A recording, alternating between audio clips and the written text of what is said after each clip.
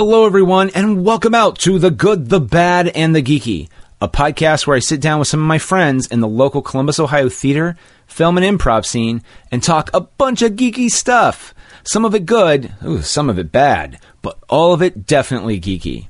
If you enjoy our programs, be sure to subscribe to our show on Apple Podcasts and to leave a review, or subscribe and leave a review wherever you can get podcasts. Support for this podcast comes from our lovely backers on Kickstarter, like Christopher LeBlanc, for example. Now, if I do actually know you and I am about ready to say what I'm about ready to say, then please, I apologize profusely. But I don't know Christopher as well, so you know what? I'm just going to actually modify my story and say, you know what? I do know Chris. We're friends from way back at Wright State. Really cool guy.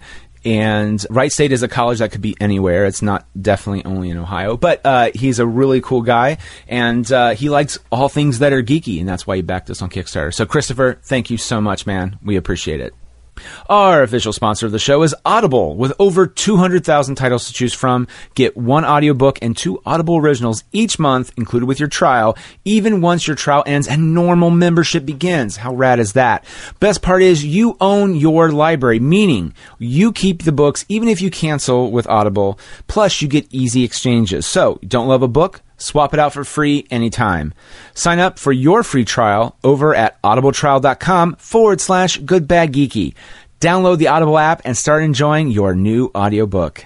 We're also part of the It's All Been Done Presents Network, a Columbus, Ohio-based multi-platform creative network. Let us entertain you. We're also voted one of Columbus's top picks for 2017 and 2018. And we have tons of podcasts, frameworks, reviews, videos, and more. For more information, go to ibdpresents.com. In this episode, I am here with Ella Pilardi and Eric Sternberger. And we're going to sit down and talk about Once Upon a Time in Hollywood on this episode of The Good, the Bad, and the Geeky. Do you guys have anything you'd like to plug real quick? I don't. Eric, go ahead. EricSternberger.com, as always. Rescued Ohio, as always. And then also August 17th at Franklin County Shelter is Clear the Shelter, where it's going to be incredible deals on dogs and stuff all day long. So I'll probably be there helping out and maybe can get you a dog that day. Oh, awesome. So be sure to check that out, and we'll have that in the show notes as well. And a word of warning that there will be spoilers aplenty, not just on this, but just about anything we may talk about, so listener beware. And do you have anything to say about Quentin Tarantino? Because we're probably going to talk about a lot of Quentin Tarantino stuff. Or Once Upon a Time in Hollywood. Join in on the conversation by interacting with us via social media or email. Twitter and Instagram is username goodbadgeeky, or email me at goodbadgeeky@gmail.com.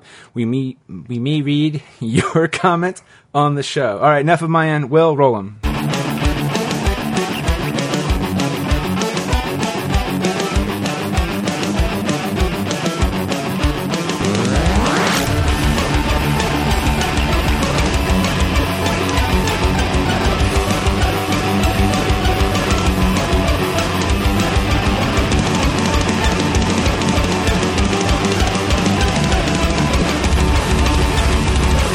So, did you guys see the movie again twice?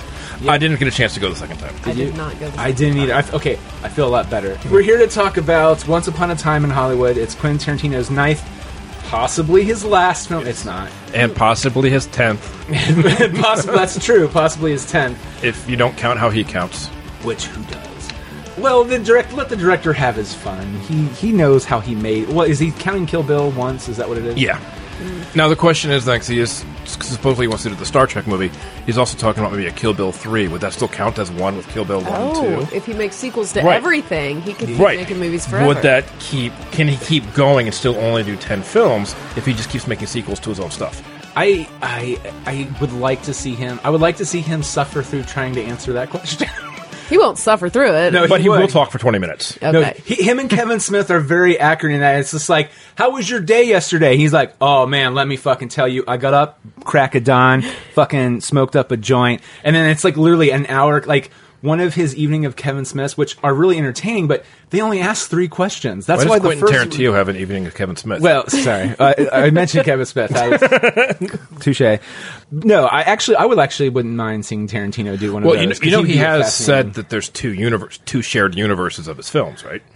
No. He has said there's the real universe and the real universe, which is apparently the and how they're all tied together in different ways. One is all his movies are tied together in a cinematic universe, and the other is the real world of the people who see those movies are tied together. Okay, fan or not fan, can we? And I'm not a fan of Quentin Tarantino. I'm that person on this podcast it's okay. who came in here not liking him. We honestly but need that, can though. we all agree that he's kind of narcissistic? He there's no adores kind of. himself. Okay, we can drop I was trying to that soften the blow there, but No, not at all. Like he totally is. I mean, and it's not like Kevin Smith where he's just like, oh, I'm a fat nerd who did good, and I'm also a little narcissistic. No, Quentin Tarantino is totally is, but I don't think he would admit it though right away. You'd have to probably pick at him a bit to. yeah. He'd say it, but he'd try to say it in a way that made it cool. Okay, course, yeah. I'm a nerd, all right, but being a nerd for me, all right, here's where it comes from. And here's the thing. Okay, here's the thing. It comes from being cool. Okay, I watched some clip about the making of the movie, and they're like, he's such fun to work with on a movie set because even after they nail it, especially if it's a harder take, and he knows he has it, he'll go, all right, we're going to do it one more time. Why? And then everyone goes, because we love making movies. And I'm like, I read that that's somewhere. actually kind of cool that he does that. But then he also apparently, who was it? Oh, Christoph Waltz was talking about, here's how you work with Quentin Tarantino. He's talking to you about something, has nothing to do with what you're trying to ask him for, or he's trying to give you direction on, because here's the thing. And then it cuts to him in like 5 interviews going, yeah, and here's the thing. And I'm just going like, oh dear. like it's like, okay, so that was a great take, Nick. Yeah, but here's the thing. You know, Spielberg years ago, and I'm like, what the fuck are you talking about? What it has to do with my, anyway. Tangents, yes. Tangents. Yeah. Well, I would welcome that. I go on tangents all the time. So, that's true. Yeah, that is true. All right, we'll start off around, we'll start with you, Ella. Quick hits, what did you think of the movie? Okay, so as I said, I'm not a Quentin Tarantino fan. I am by no means a Quentin Tarantino expert.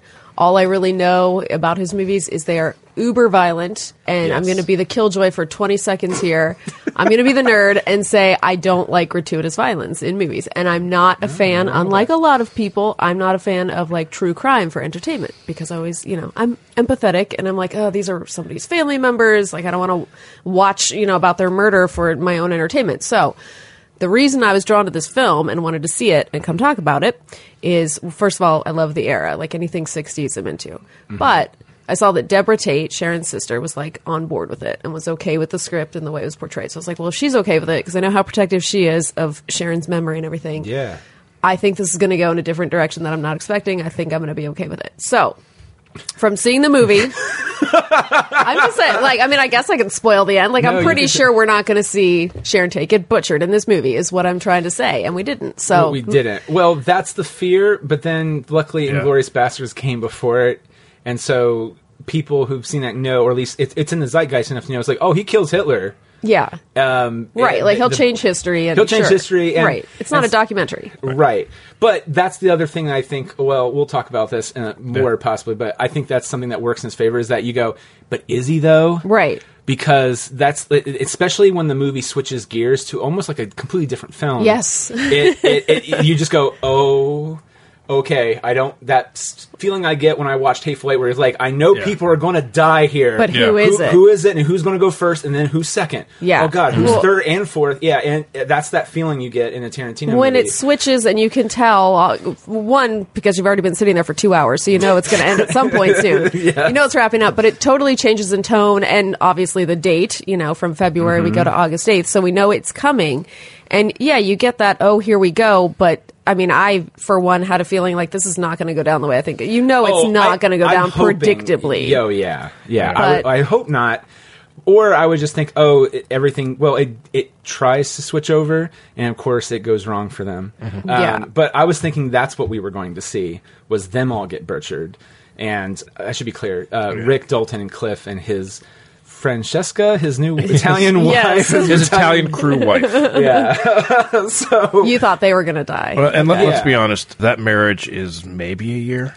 Yeah. Of course. Of course. Most. I feel like that is based after someone where someone can't. Was it? Yeah, there's a couple. In this movie, everything's analogous to something else. All right, sorry. So my soundbite takeaway is... It's okay. This is I go on tangents, too. No, it's okay. My soundbite, one-sentence takeaway is that I really liked it. I liked that it was surprisingly, refreshingly clear of violence, really, till you get to the very end. Mm-hmm. It's really not that violent or that like the bad language was to a minimum. I think kids could go if you've got a kid that is somewhat hardy. I wouldn't necessarily say don't bring your kids. I'm not telling you to do it either, but you can go left or right. You yes, can go either way. Yes, don't blame me either way. But at the end of the day, I appreciated. I think it was a really good story, well developed characters and story, and I appreciated that. And the wacky ending was fun and not too much for a pearl clutcher like me. Yeah. All right, Eric, what's your soundbite real quick? So I'll say I'm like the moderate Quentin Tarantino fan. Yeah. Where I love everything he's done from a cinematic level, but also understand that he and his films have some very serious, specific flaws or issues, especially looking back at them.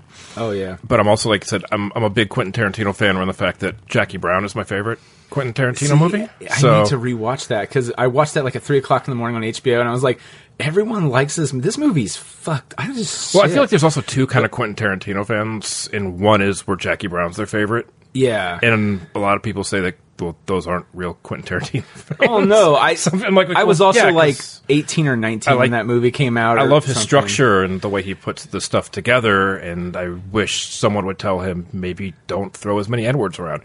But yes. But at the same point, knowing Samuel L. Jackson does not mean it's okay. Yeah. Right. You might be able to have him say it in the movie when you're dealing with, I don't know, slavery because it makes sense.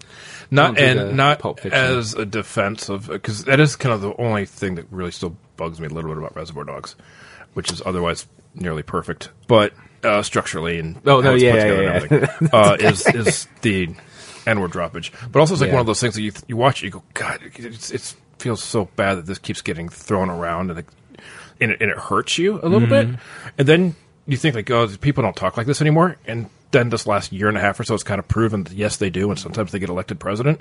So it's like, maybe he's just showing how people actually do talk, sadly.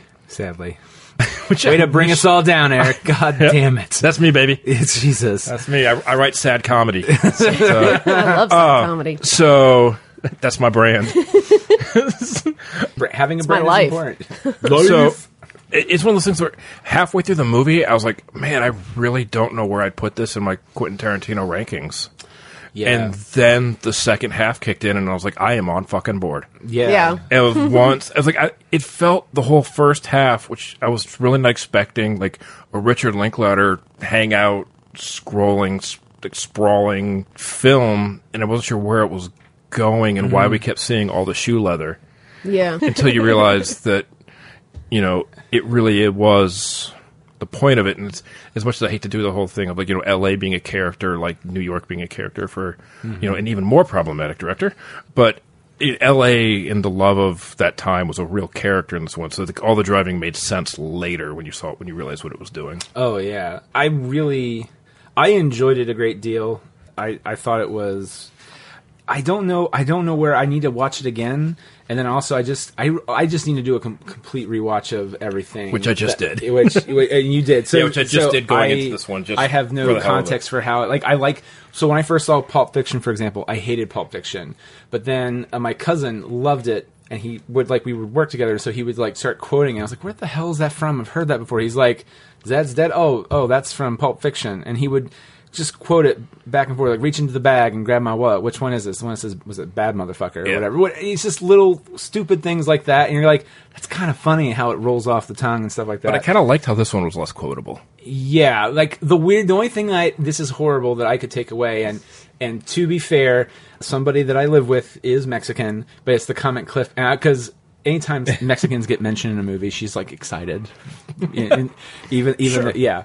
When you're German, you can't be excited whenever Germans are mentioned in a movie because it's not always that great. It's always usually bad. It usually goes a different direction. Fairly so. Totally. I wasn't cheering any Inglourious Bastards. They're German too. Yeah. No. Was when Cliff goes, I'm so sorry about that, Cliff, blah, blah, blah, blah. He's like, no, man, no, it's okay. Just don't fucking cry in front of the Mexicans. And then I was just like, the fuck? Like that? And then right when I said it, she's like, oh, that's right. You don't, yeah, because you know what? We're fucking tough. And she just, and she doesn't talk like that at all. Yeah. So she was getting riled up and he's like, that's right. You don't fucking cry in front of Mexicans. I was like, oh God. So it's just, that's the weird quotable I took away. I love the one thing with Bruce Lee and the fist. Oh, He's yeah. like, yeah, it's called manslaughter. Yeah. Anybody accidentally kills someone, they go to jail. Yeah. But yeah, I agree. Like for the most part though, like it's not super quotable. And it does in the plotting. It is plotting. It's like it's plodding along, I should say. Like it feels like it's just kind of coming along. This is the day. How's it going? This is going over here.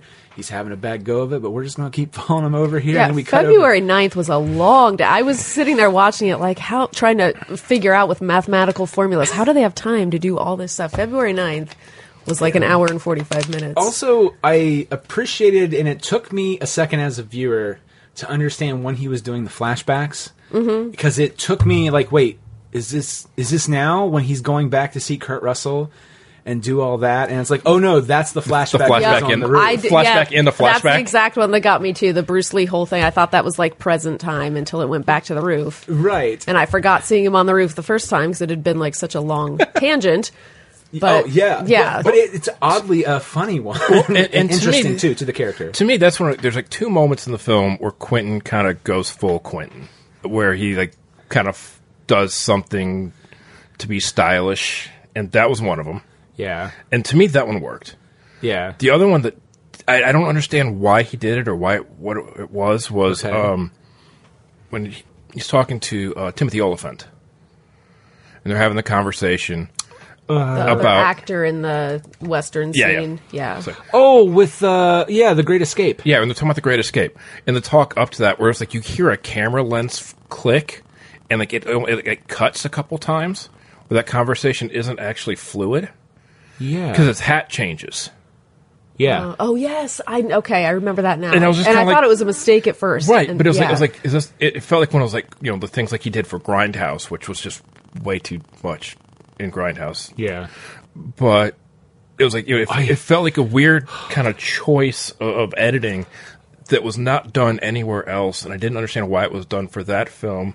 I'm so glad that that part- you said that because I thought I just imagined it. No, other than Yeah. him imagining how he would be in The Great Escape while saying no, I was never up for Well, it, which was hilarious. Now, see, Yeah. this is where I got confused on that. Is that I took it as he actually did shoot, and then it's almost like Eric Stoltz in Back to the Future. They recast Right. his ass. Yeah. And so you know what? Stoltz is still in the movie, driving the little car. Beyond that, they got Steve McQueen in there.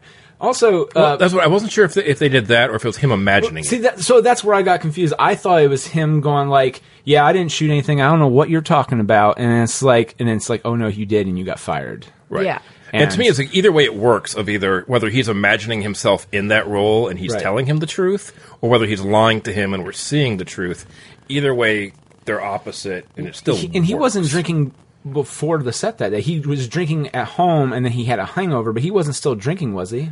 Until after that, because I know he had the little. We went like in the trailer, and he opened it and then like threw it out the door, and then he went home. yeah, and was drinking. At Well, I guess home. I'm trying to think like. Did Well, he went to black take a out drink. or He went something? to take a drink in front of the girl, Okay. and then and then she saw him and he put it away. Right, And then he okay. talked to Oliphant after that, right? Yes. I guess I just thought of this. Like, what if he blacked out or something? I'm trying to make sense of that editing because That whole part was probably the most confusing. and I to did- follow. But yeah, I and like didn't- so, like that was like the one like stylish kind of thing that he did. That I was like, why did you do that? I bet it's one of those things. He's like, "Yeah, did you catch that? Here's the thing," and then you're like, "What Right. the hell?" No, What's happening there is he's editing on the fly in a conversation. Sorry, that was my attempt to bullshit. So, yes, for those listening, Quentin turns things around at the end. Well, Margarita Machine doesn't mask the sound of the car. So, supposedly in real life, in the reality that Right. we're living in, as per Quentin, the car pulls up to, was it Celio Drive, and then they backed out because they realized they were taking too much noise. And then on the way up, they killed someone walking their dog or something, or a passerby. And We're talking about real life? In real life. And then they So it was stormed like the- some 18-year-old kid drove his car, was like driving his car. I don't know. I don't know if he was visiting the person that was in the guest house or what, but they stopped a guy at the gate and shot him there. And he Okay. was dead in his car. Yeah, and he had nothing to do with the Tates, I don't think. Or Yeah, I don't. That's he, what I'm. He was a complete not, bystander. Like he might have been a friend of, because there was a guy living in the guest house at the time Okay. that was not murdered, And that was like Kato woke up the Kaelin. next morning. Like yeah, Wait, No. wrong Hollywood. Yeah, wrong. Terrible. No, but that. Yeah, so I liked how that, but then the twist is that Rick comes out and it's like, "Get the hell out of here, you damn!" And also, Yeah. Okay, His performance was I- so unhinged and great. it was, and also the twist that he still has the flamethrower. yeah. Of all things, I just remember. I don't know if your guys' audiences reacted, but like it popped for Oh, yeah. mine, which is like you don't see. You just see. I think it was that he focuses on the feet and slowly pans up. Yeah. Where you just go, oh my god, I can see it. Kind of. He's like, is that the flame? Oh, it's the flamethrower. And then my first thought was like, oh, what if this blows up and kills him? She's probably dead anyway at this Yeah. point. She's fucked up. And then he just smokes it. No, funny aside, because I just thought of this, and it has nothing in relation to what we're talking about. The moment my wife, she, God love her, she pees constantly. And so, hold on. And Like- so, yeah, all the time. Like Never what? stops. No, but like when she goes to the movies, she has to make an effort, like right before the trailer starts, like right, because she enjoys watching the trailers. She has to go to the bathroom. Yeah. Oh, you. I mean, And I get it. That's you got it's to plan smart. it out with Yeah. a Quentin Tarantino. You do, or any movie over like 2.5 There's hours. been so many absolutely. late. I know. Oh yeah, in game and all this other stuff. So she's kind of used to it, but she's like, I have a game plan. I'm going to go in, and then she's like, I'm not going to drink anything today. I'm not going to do that. And I was like, That's rookie what I did. Rookie No, mistake. you can't drink. And she No. didn't drink anything, but halfway why you through, just she's do just like, shots. I gotta go to the bathroom. Do you think it's almost over? And it's right when they're on the plane.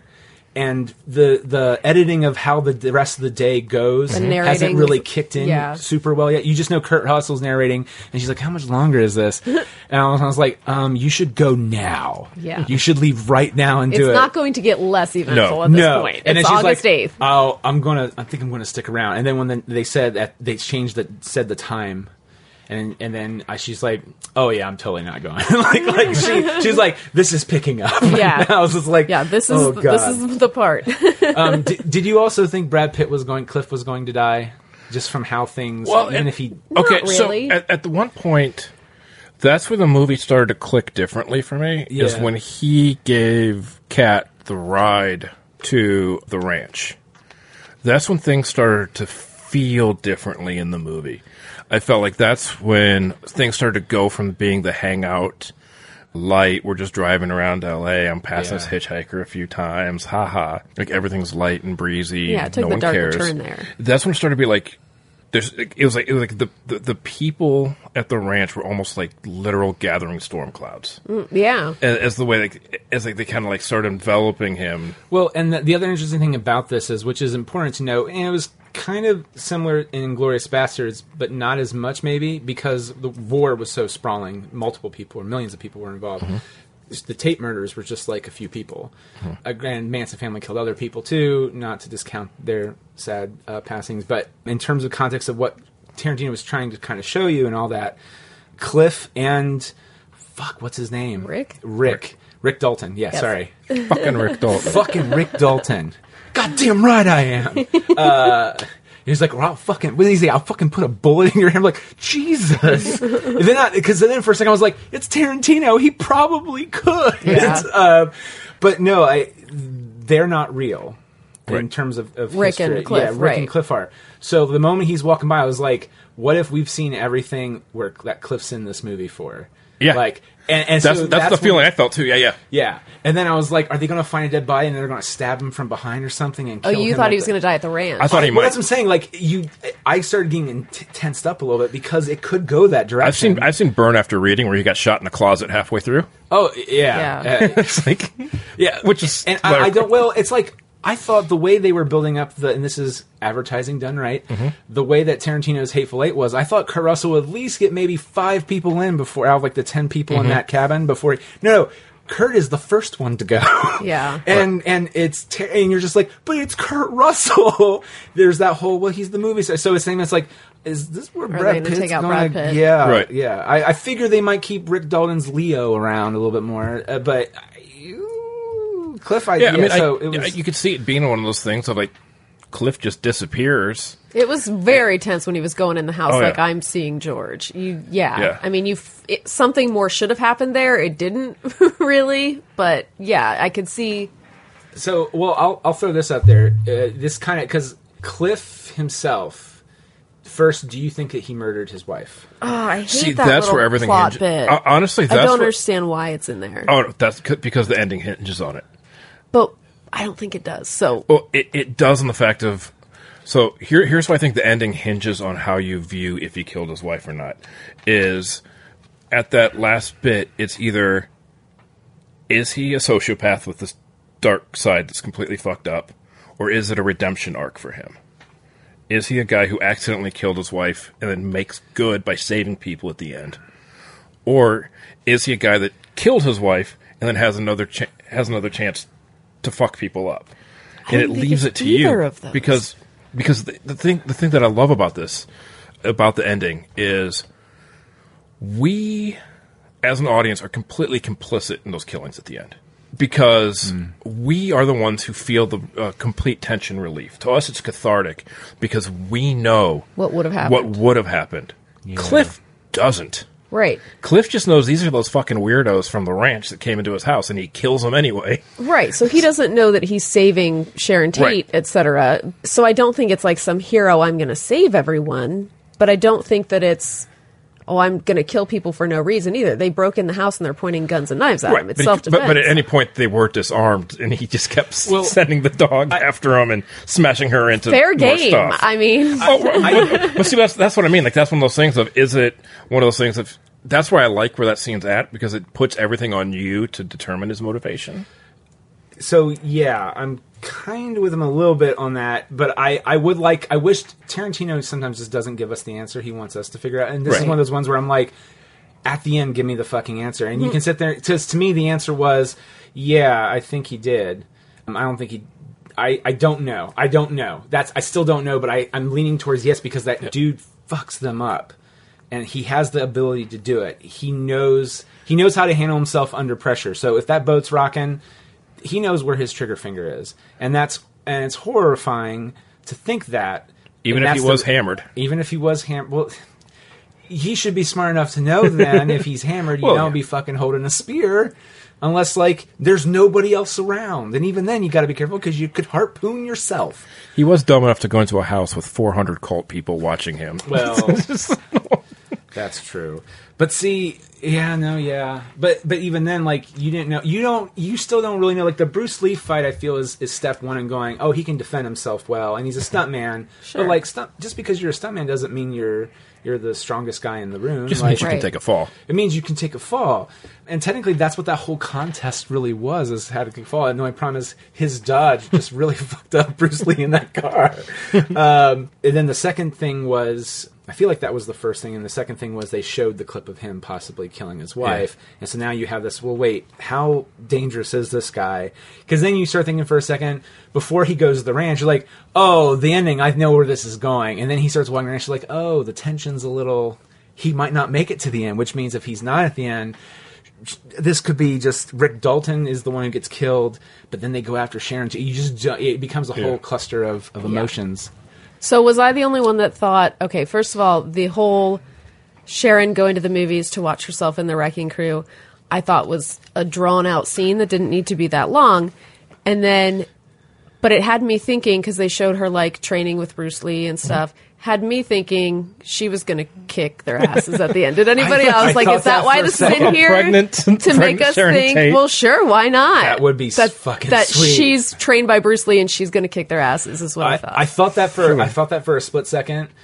It did run a little long, but I felt like it's a weird thing because I was like, this is running too long, and then I was like, but it's weird in a good way of her watching the real Sharon Tate act. Yeah.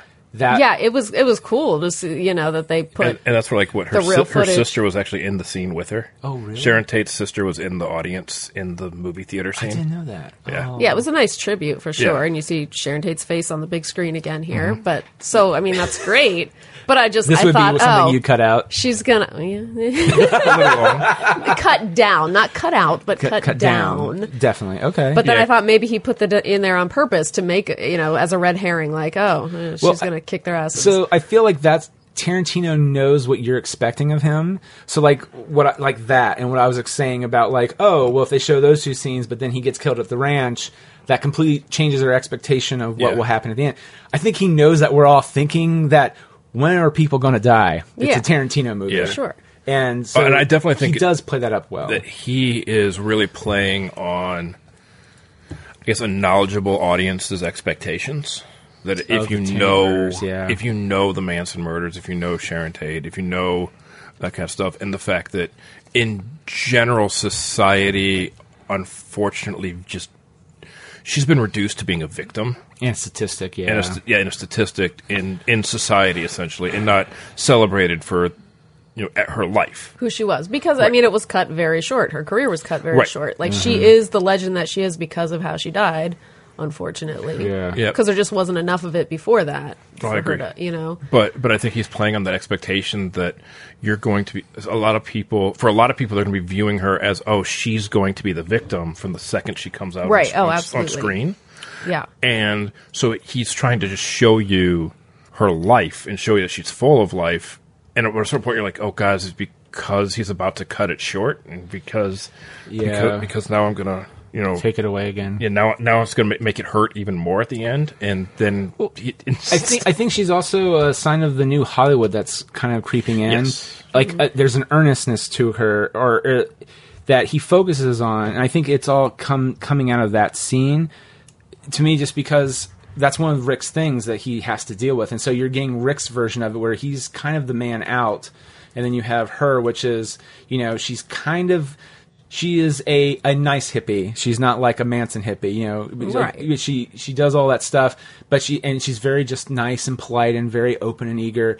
And then because literally like a year later, all the long-haired actors are going to start taking over the screen with, was it Easy Rider? Was it 71, 72, and that kind of thing. So I think she's like the beginning drum march of that, where it starts off earnest and then it'll become more fragmented as it goes on. I don't know. Like it's a very interesting. It's a weird scene because, you want to cut it down. But then there's a part of me that was like, oh, but I did enjoy it for what it was. It's a weird... Yeah, and that's kind of where it ties in, too, with the ending. Like you said, she was kind of like the new, kind of up-and-coming. And a big part of this is the fact that, like, a lot of people viewed, those murders as being kind of like the end of innocence in Hollywood. Yes. And basically what Quentin's saying there at the end is, what if it didn't have to end? Right. Imagine, which is why I love that the title comes on at the end.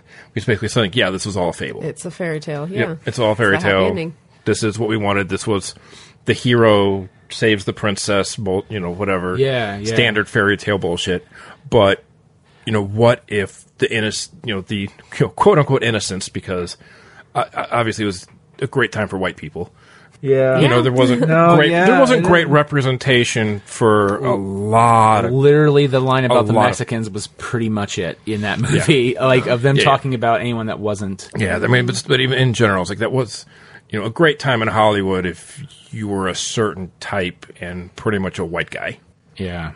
Which still 50 years later hasn't Yeah, changed yeah. that much. It's just Sadly, starting to. It's starting to. It's down like 7%. Yeah. Which for Hollywood is a big deal, but no, that doesn't make it right at all. Yeah. But it was kind of a, like, what if things didn't have to go to the hippies?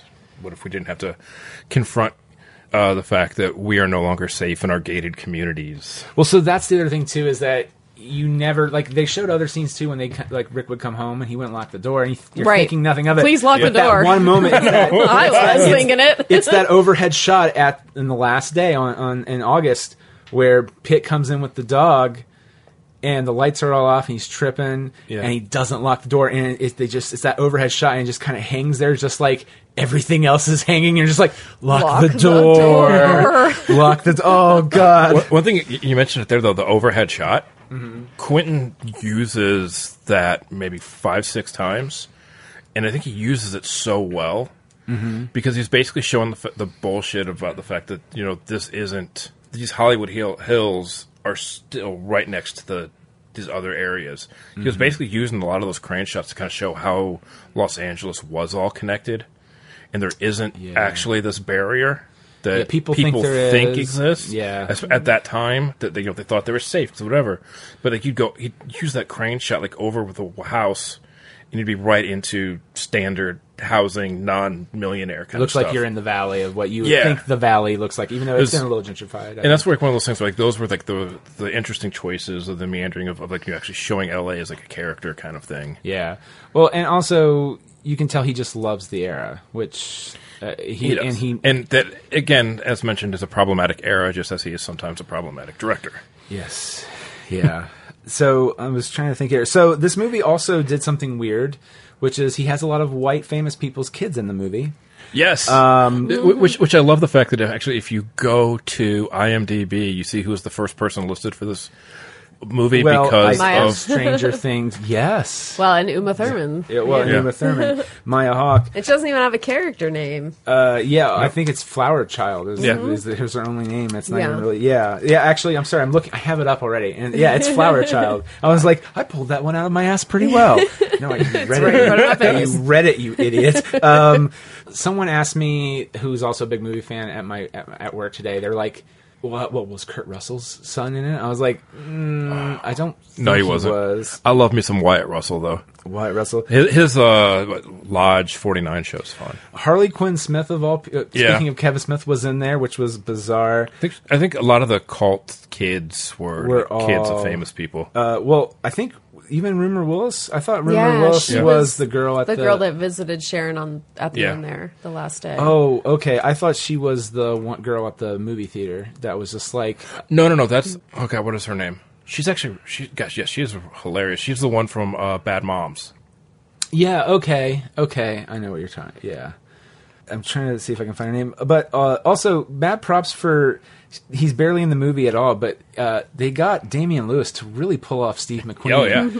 I mean, he looks like more 70... Like, didn't he pass away in 79? Like, he looked more like 72, 73 Steve McQueen, where he had, like, the super curly hair. Yeah. Mm-hmm. I was just like, damn, he looks like Steve McQueen. Well, I love, too, that Tim Roth and James Marsden got cut from the film. Yes, and they got credit for it at the end, because Sarah saw James Marsden and I saw Eric. James has been cut from a lot of stuff, if I'm not mistaken. Well, sadly, yes. Yeah. He deserves so much better. He does. He's a good actor. Emil Hirsch did a good job. No, not a fan? Or just of his performance? I'd never heard of Emil Hirsch until after I saw this movie on Friday. Okay. And then I was like reading reviews and comments about the movie, and everybody was pissed off that Emil Hirsch is in this movie. Why? He admitted to and was convicted of and spent time in prison for attacking a woman viciously because she turned down his advances. He pulled her to the ground, put her in a chokehold, assaulted her. Well, that makes sense. So, yeah, that's a little damper on that one. Oh, man, suddenly Cliff seems like a good guy. Right? Oh, I feel horrible laughing at that. Also, look, I've never been tripping balls, but Cliff was tripping balls when he was beating up on those people, too. So I don't know if that affected... Well, so that's another thing, which, again, that's impressive, though. That he sets up really well, which Tierney is just like... Because you forget about the cigarettes, and you're thinking, it's like, well, that's going to come back later. Right, when he puts it in there, you know it's going to come back. But you're thinking it's going to come back like... You know, I don't know. I thought his wife. Or something. Well, you think like it's going to be something like Maya, where like his wife is going to smoke it something, or Rick will smoke and he thinks it's all like part of the show. Right, he watches the murders thinking he's tripping, which Cliff kind of thinks for a second, but then he's just also like, I remember you. You're that. You had a shitty name like Rex or something. Like I'm the devil. No, it was dumber. I'm the devil. No, I was definitely dumber than that. So good. I like the guy who played the director too. Oh, who the fuck was that? They said it was like kind of no name. Yeah. I looked him up, and he was kind of like a non-known guy. But the whole time I kept watching him, all I kept thinking was he reminded me so much of, because God bless her, my wife has watched the show with me in the room many times, that Say Yes to the Dress. Say yes to the dress. Wait. It just reminded me of like the guy from Say Yes to the Dress coming in as the Tutera director. guy? Yeah, the director. It's like, look, I didn't hire you to be a TV cowboy. I hired you because you're Rick Dalton. Yeah. I Holy love shit. the fact that apparently Bruce Dern was supposed to be Spawn. No, yeah, but it was yeah. supposed He to, hasn't Burt come Reynolds? up yet. yeah, Burt Reynolds. Burt Reynolds. Oh yeah, But he that was- died, he And- passed which away. is funny then because James Marsden was playing Burt Reynolds Oh, and got cut. So like, how funny would it have been if you had Burt Reynolds playing someone else and someone playing When Burt someone's Reynolds playing instead? Burt Reynolds, yeah. That would have been really That funny. would, and yeah. So I was trying to find Bruce Dern because Yeah. I couldn't remember his name. George Spahn, and then it was like Lena Dunham as Gypsy, and then Martin Cove. He played the villain on the Bounty Law clip that they showed. Oh. Uh-huh. Martin Cove is Yes. King or Cobra Kai from the Karate Kid, because this is you all at home can't see this, but there's the picture. And I'm like, is that no? And then of course you click on it, boom, the Karate Kid. Yeah. I was just like, Well- holy shit. Well, and that was. It took me a minute. I didn't realize it even at the time till later that was Luke Perry Oh, really? Yeah, that well, as the Boston. the Boston Lancer or something. Yeah, So I was confused on that. Was that what was the name of the show he was on? Because Lancer. Lancer. It is Lancer, but wasn't Timothy Oliphant, who's the lead, wasn't his character like Miami something or something weird like that? Here, I'm going to see it in a second. No, it'll just show the actor's name that he's playing, not him. James Stacey. Yes, he doesn't say. Oh, yeah. God damn it! I love me some Oliphant, which of course now Tarantino's now worked with I think almost everybody from Justified, which makes me happy because God, I love Justified. Wasn't Scoot McNairy in a guest starred in Justified? Yeah, I think so. Yeah, it Or feels I feel right. like he was like one of the sons in the season with Martin Businessman Bob. businessman. Yeah, Businessman Bob. And I did. So I will say this too. This because I'm watching the clip of him doing the scene with Timothy Oliphant, and it is after his pep talk, and I'm like, I already know in the trailer how this is going to go, but like you don't know if she says it to be cruel or does Yeah. it to be in context of thing. Yes. And when you're watching it, and he doesn't. I feel like he doesn't do nice scenes like that. You know what I mean? Where it just nice things kind of happen. You know what I mean? And it's a quiet. It's a movie set, so it's not super quiet. He's yelling and he throws her to the ground and all that stuff because he's the bad guy. But when it's all over, like, it is played for a laugh, but I feel like in anyone else's hands, that could go you could be laughing at him instead of with him, or with him and how silly the situation is. I feel like it could have been like a bad funny instead of like, Yeah. yeah. It's like, His God damn reaction. it, yeah. His reaction to hearing that felt genuine. No, right, Yeah. which For is sure. which, and again, you're gonna kind of laugh at because it's like that was the best acting I ever seen. He's like, "Fuck yes, it was." I You're just like, on that point, Yeah. his acting with the slow realization that the Bronco Buster book he's reading actually is his own life. As he, Oh, my a- God. as he's saying that and comes to realize what he's saying and how it applies to him and how he takes that was Yeah. fucking chilling. Like That just was a great as moment. an actor, it's like that. DiCaprio was nailed so it. good. And then they, like I feel like other people. I feel like that scene is a scene you see in other movies, not Tarantino movies. I Yeah. feel like, and that's why I think I just appreciate. I'm talking myself into thinking this is my favorite film right now. But no, I mean, you don't see that in a lot of his other films. Like, it's, But I it's think a usually- lot of people could chew that scene, and he doesn't chew it at all. It Yeah. feels so. It feels like waves, natural. yeah. And then, of course, he had some levity to it where he's like, don't worry, it'll happen to you Yeah. one Yeah. day. You got like 12 years left or something. You got 12 years 14 left. years, It's like, whatever. Jesus. Which is such an odd because he was it's like one of those things like because he's in like such an honest place. You say something like that, and then you realize, oh shit, where am I? Yeah. Yeah. That was so good, Yeah, I was... and I love that her stunt double came running up to her too. Oh, yeah. That was cute. Yeah. It was... And also, too, the director came up and said, that's exactly what I wanted. Thank you. Because, maybe they're placating him on some level, but no, it was actually a good... I mean, he was kind of creepy, which... so this is the other thing, too. I'm watching some of the scenes of him in the old style TV shows. I used to love watching Nick at Night, Dick Van Dyke Show, and all that stuff.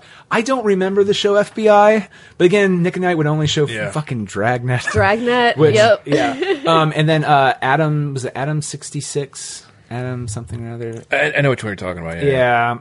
So I guess my knowledge of like the cop shows was that and Car 54. Where are you? Yeah. Very different. And so it's like, and I knew of The Fugitive because the movie came out and was based after the TV show from the 90s with Harrison Ford. That's my concept of like hour-long dramas or whatever. That and Dragnet. I love the part too, like as they're dressing him, the fact that basically it's also showing a little bit of change of the times when the fact that they're making the bad guy look like a hippie because they know who their audience is. Essentially, their audience is basically going to be a lot of conservative people watching westerns. So Damn hippies. So you make damn hippies. dress the bad long guy hair. a little bit to look like the enemy. Yeah. Yeah, and of course, Rick trying to combat that was because and first you feel bad for him because like, oh, you're going to make you look like the thing you hate, and which is an interesting thing though that they do with the movie as well. It kind of goes in with the overhead shots of showing how things are connected. One thing that they do a really good job is basically showing how all these different groups, all these different people, and whether they're the hippies on the ranch or the swells or just like the regular people living in trailers, they're all watching FBI on a Tuesday night at 7 o'clock. It's one of those things where at that time was one of those things where the song on the radio is the song half the city was listening to. The show on the TV was the thing that half the town was watching that night. You don't have many other options. Right. Yeah. But it was weird how like the limited pop culture and stuff at that point really did kind of give such a shared experience of something like that. Yeah. Because I feel like TV-wise, the last major thing that had where everyone watched it was it Who Shot JR and then the MASH finale. Yeah. And you know what I mean? Because I just remember when Friends ended, they're like, we're going to beat MASH. And I was just like, it's a lot of people, dude. Like, the Super Bowl hasn't The Cheers finale, maybe. Yeah. The Cheers finale was pretty massive. But that's what I'm saying. Like, we're not going to probably, we sadly, don't do that see anymore that. of everybody at one time. Yeah, I mean, you look at everyone talking about, like, Game of Thrones finale setting records. Well, yeah, it set records for HBO or streaming, but if you look at, like, the amount of people, not really. It was, like, what you would consider, maybe the season finale of The Nanny. I don't know. Oh, hello there.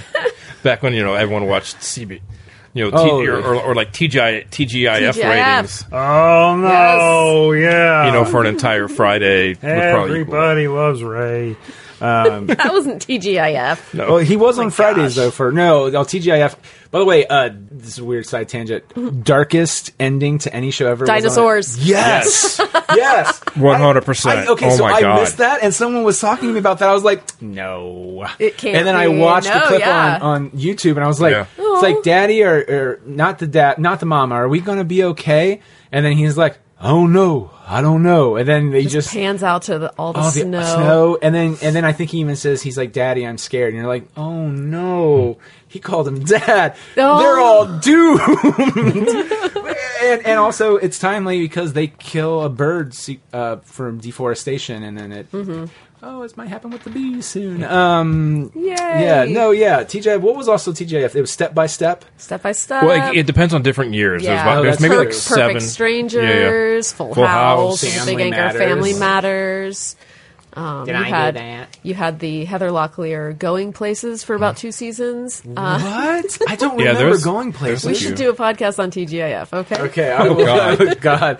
Well, sadly on my end it will be mostly Full House for like a half second, and then it's all Urkel. I don't know why. I was just like, Urkel's my boy. If he can get Laura, I can get Laura. I just kept wanting Carl Winslow to be the same cop from Die Hard, and just have it come up at some point during Family Matters that he killed a kid. So my memory might be off on this, but Again, sad comedy, the ending of of Family Matters was also super a bummer, which is it ended with Urkel sacrificing himself in space. saying goodbye to Laura, like he always loved her. And That sounds awesome. Sacrificing yourself in space. It is. So like because he's smart, he's asked to go on this trip on NASA, and it's like on the space station, and something goes wrong, and Urkel figures out, of course, because it's Urkel, that how to fix it. And it happens to be when they're also talking to Laura and Carl and all of them. So it's like they're hearing everything go south, and you're like, oh, this isn't funny. Mm-hmm. And then Urkel is like, I think I've got it figured out. I swear this is what I just remember. I watched it because it moved to CBS. I don't remember. It moved to CBS. Confirmed or denied. No, I know. This is my memory of it, which is he just goes, Laura, I always loved you, and it's like, I'm really sorry. I'll try to find my way back home, but I don't. I think this. I'll try. Wait, is Urkel like lost in space now? In the Quentin Tarantino version of that, he came back. Luke Skywalker died. He came back perfectly fine. Luke Skywalker died, but Urkel survived. Right. But then you'll never get no great like moment in Kevin Smith's Janice on the Box. You'll be like, "Hey kids, it's Mark Hamill." You don't fuck with the Jedi Master, son. But the fact that they got him to say that in anything is fantastic. Good job, Kevin Smith. Hamill's a delight, though. Oh, he is. I just like. The only problem is if you hear 2 interviews with him, you start picking up more than other people. Like, oh, I've heard this one before. He's gonna. I don't know. Well, he knows how to talk to an audience because they're going to want spoilers, so he knows how to dodge. But then he starts talking about the the UPs, the ultimate or UPFs, ultimate passionate fans. I've heard that so many times on different talk shows. I'm like, okay, yeah. But granted, well, we all have the same stories. That is sadly true. I will say though, I do anytime I don't mind it if he busts out a Harrison Ford impersonation. Well, speaking of the same stories, I have saved it to now. I met Quentin Tarantino at a water park once. Wow. Okay. Okay, let's delve into this. Let's delve into this. Well, okay, first off, what were you wearing? I didn't actually speak to him. A bathing suit, also called the no-go zone. Was it Typhoon Lagoon? No, this was in Atlanta in 1996 when I was down there for the Olympics. Oh, wow. He and Bruce Willis were in line in front of me for a water slide. They were in line? Yeah. They waited in line. Okay. Maybe a little less narcissistic than I didn't interrupt. I was 16. I was trying to... Oh, you didn't say anything? No. I was 16. Yeah, 16 going on 17. So I think I just kissed a girl a few months going on 17. I just kissed a girl maybe a few months prior, so I was like, at this point, like, didn't that have was... the swagger yet. Yeah, excuse me, Mr. Tarantino. So it's like, we're good.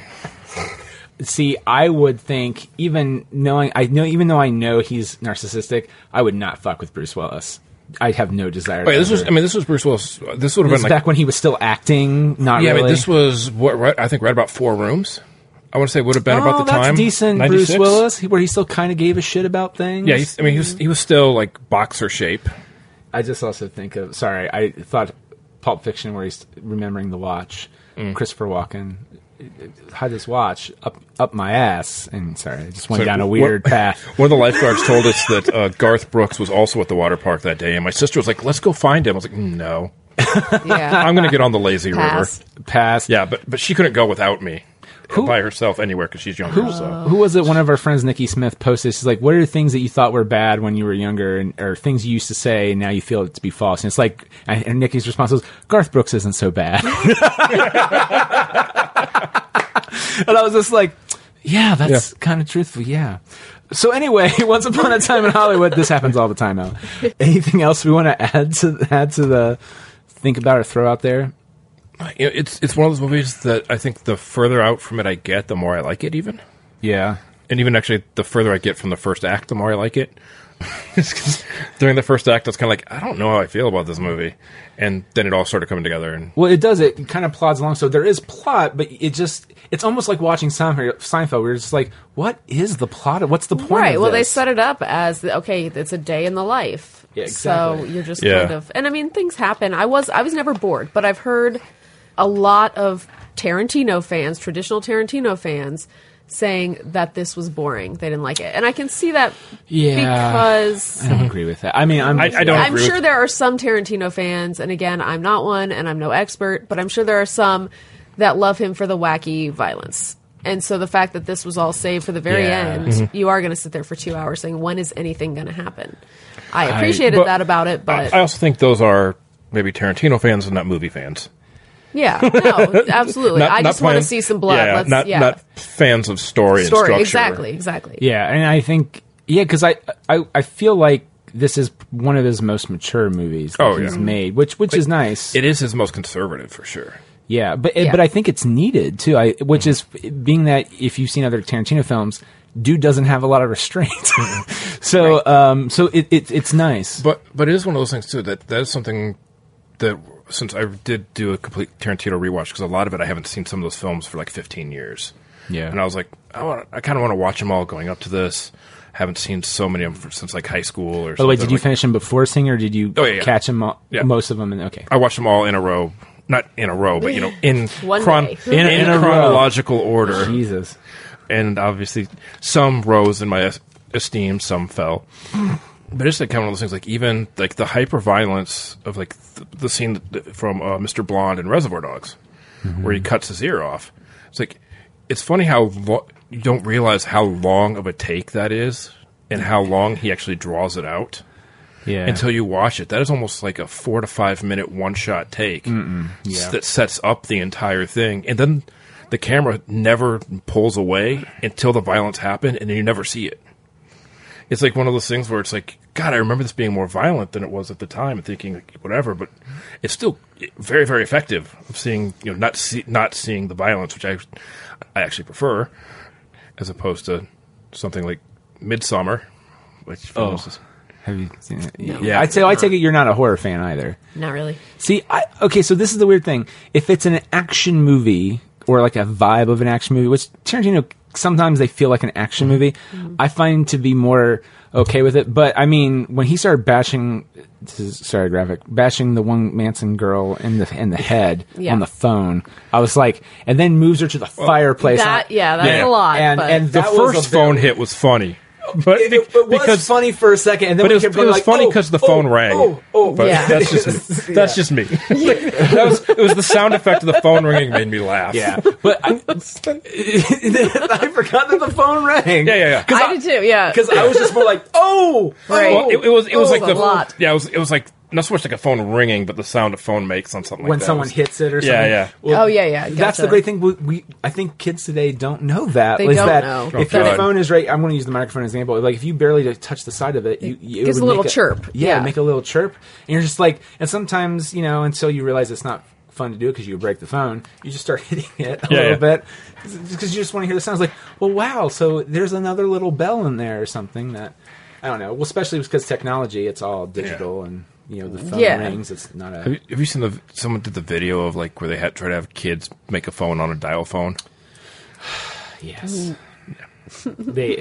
There's a whole cadre of videos out, and sometimes they're entertaining, like, or they make you feel better about life. Which was, for at least for me, as my geeky love was, they did.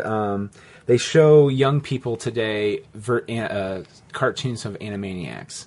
Okay. And all of them were just like, this is a great show. When did this come out? They're like 1994. Like, oh my God, that's so old, but it's so good. And so that makes me feel better. Ago, how were they funny? But then every once in a while, you'll get them where they go, what's this? And it's like, is that a phone? I don't know. The only one where it's bearable is when they have the Stranger Things kids do it because they know they have to be entertaining. And then they're like, oh, I don't know what this is. Well, Millie, you're from England. Ha, ha, ha, ha. And then they make fun of each other and they moved away from the phone. You're like, oh, thank God. I already feel horrible that you don't know what that is. Cassette tapes, I know, and it was one. Yep. Oh, man. Kids nowadays who never get to give the girl a mixtape. Thank you guys all for doing this. This was a lot of fun. Ella, thank you for doing the show. And Ella will be at our... I haven't really plugged a lot on here, but I really should. I'm on the show, and it's my show. Ella is helping me talk Gremlins. Yeah. August 17th at Mad Lab. That'll be great. It's going to be a lot of fun. And we have a special surprise sneak thing that we're not sneak peek for this, but like it's going to be a nice surprise, I should say, that people... I don't want to ruin the surprise, so I should probably just publicize it. But then people could be, then people would be kind of bummed. You told me. People would. Be I think I did. Yeah, I did tell you. And I keep. I'll tell you too, Ella. Once we. I keep secrets. So, all right. Well, again, thank you guys so much. It was so much fun. Thank you. Thank you, Nick. Have a good one.